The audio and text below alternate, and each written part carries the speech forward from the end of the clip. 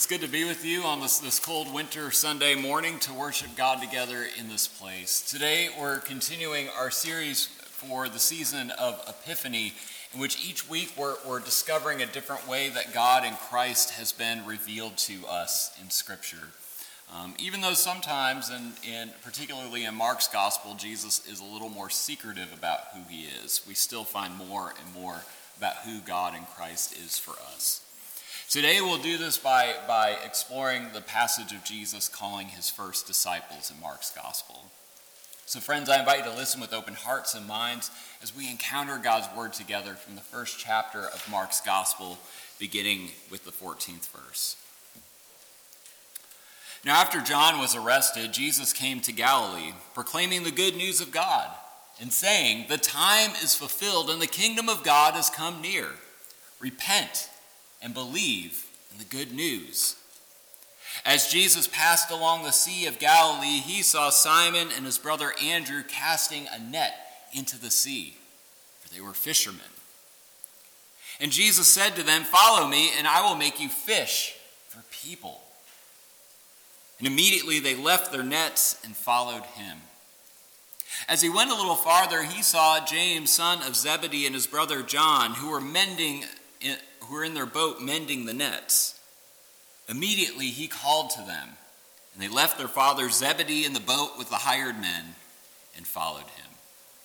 Friends, this is the word of the Lord. Thanks be to God. I'm a big fan of the hit television show Shark Tank. Anyone else a Shark Tank fan? I mean, who doesn't like to pretend to be an armchair venture capitalist every now and then, right? And Shark Tank's the show where entrepreneurs come and pitch their idea or their product or their business to a group of seasoned investors, otherwise known as the sharks. I have a lot of fun watching this show and also debating and arguing with the TV whether a product is or isn't good or worthwhile, whether a deal that's met is or is not a good deal for the shark or the business owner. It's a lot of fun to do that and think I have all the answers and know best with my next to little business knowledge. But I think there's a deeper reason I like this show, and I think a deeper reason why the show has resonated with so many people for well over a decade on television now. And that's because every week you see these handful of entrepreneurs and business owners coming on and pouring out their passion in front of these sharks. As they pitch their idea, their business, their product, you can see it is evident that they are pouring their very selves, their very souls into this endeavor. It's really moving to see people's passions unfold, to see people doing what they love, what they were born to do. We get their why, their mission statement, their mode of being. In our text today, we get a little bit of this. We get this sense of passion pouring forth, as well as the why. We get Jesus' own why statement, his own mission statement, I would call it, at the very beginning of our text. Jesus begins his ministry in Mark's Gospel as John the Baptist's ministry ends, or really as he's arrested. Jesus begins his ministry, Mark tells us, by going throughout Galilee and proclaiming everywhere he can his stump speech, his mission statement, his why. What is that? The time is fulfilled. The kingdom of God has come near. Repent and believe in the good news. That's a pretty loaded sentence and statement, isn't it? When Jesus says the time is fulfilled, there's something interesting going on here. There are two words for time in Greek that you see in the New Testament. There's chronos, which is time that can be measured by minutes and hours and days, the kind of time you use your watch to tell. That's chronos. The other kind is kairos. Kairos can't be measured in minutes and hours and days. It can only be measured in moments.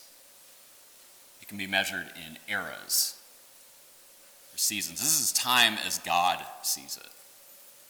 So it's really important to note when Jesus says the time is fulfilled, he says the kairos is fulfilled. What does he mean by that? It means that the kingdom of God has come near. God's kairos is dawning. God's kingdom is taking shape on earth as it is in heaven. How do you respond to this kairos taking shape, this kingdom being formed on earth? Repent and believe in the good news. Good news, gospel. Now, often when we hear the word repent, we think to be sorry, to be mournful, to be in sorrow. The word for repent in Greek that Jesus uses here is metanoia. And it quite more appropriately be understood as a complete transformation, of transforming one's mind, of wrapping one's mind around this thing taking shape. So when Jesus says repent and believe in the good news, he's really saying, wrap your mind around this. God's kairos, God's kingdom, is taking shape here among us. This is Jesus' why. This is his mission statement. This shapes his whole ministry. And it's certainly the statement that's prevalent as Jesus goes right from this to call his first disciples. In our text, we see him call 4 of the eventual 12, 2 sets of brothers, Andrew and Simon, who will soon get the nickname Rock, Peter, or Rocky, as well as James and John, the sons of Zebedee, who Jesus also gives the nickname Sons of Thunder in Mark. I like Sons of Thunder better than Rocky, personally. But all 4 of these gentlemen, these 2 sets of brothers, were fishermen. And so Jesus finds them on the job while they're fishing, walking along the Sea of Galilee, and calls out to them, "Follow me. Follow me."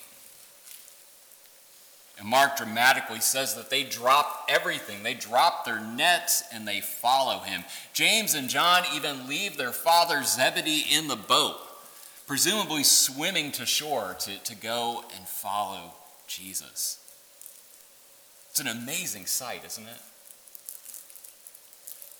We're in awe by the disciples' faith and action, their willingness to drop everything and follow. They are paragons of faith in the church's imagination.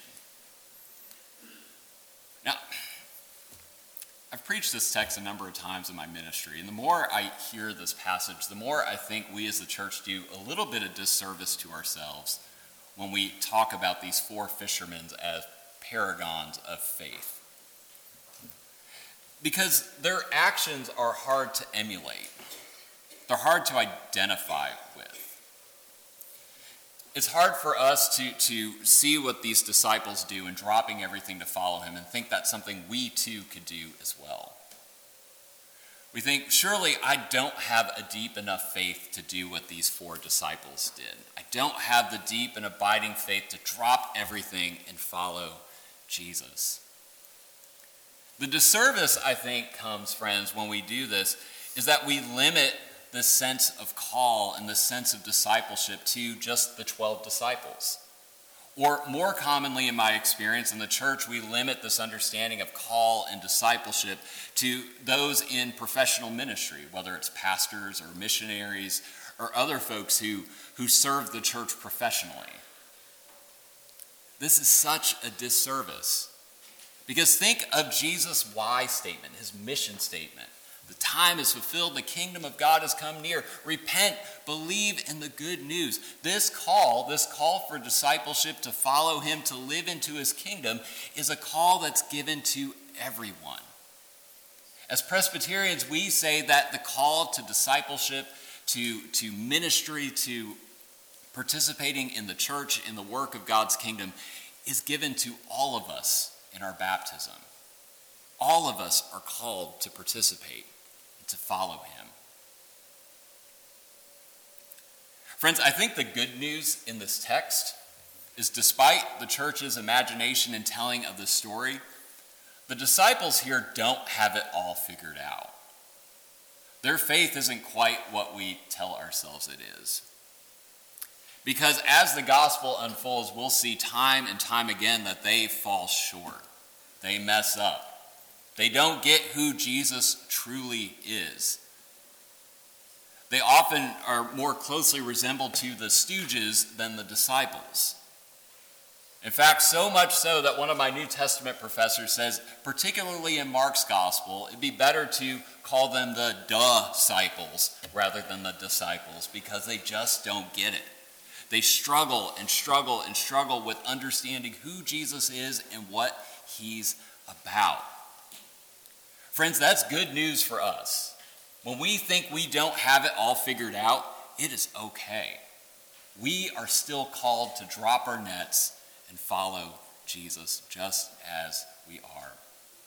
The theologian Dietrich Bonhoeffer says of this passage and of the disciples that rather than being paragons of faith, they model for us that obedience precedes faith.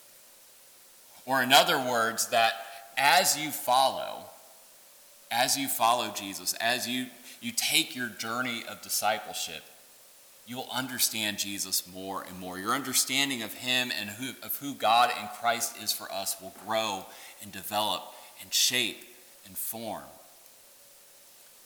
It's a good reminder that you don't have to have it all figured out in order to follow Jesus. And our disciples in our text here are the perfect examples of that, of the power of simply following Jesus. Faith and understanding faith to be a process or a journey. Another thing in the text that I think is a great reminder for us and an interesting thing to point out is when Jesus calls these fishermen, what does he ask them to do? He asks them to become fishers of people. Fishers of people. The Greek word there, the verb form would be more accurately translated, I think, not I will make you fishers of people, but rather I will help form you. I will help you grow into becoming fishers of people. Jesus here is embracing who these four fishermen are. He's embracing their experience, their gifts, their interests. And it's a great reminder to us, friends, that as Jesus calls each of us to follow him, he calls each of us just as we are. He calls us according to our gifts, our interests, our skills, our strengths, our weaknesses, even our quirks. Jesus calls each of us just as we are to drop our nets and follow him. Jesus calls us to use our gifts, to use our interests and our passions in ways that can proclaim the kingdom, that can live into Jesus' why statement, proclaiming the good news and the nearness of God's kingdom taking shape here on earth among us. Friends, we too are called to fish for people. How might you use your profession or your hobbies or your interests or your skills in ways that can proclaim the good news of God's love for us in Christ?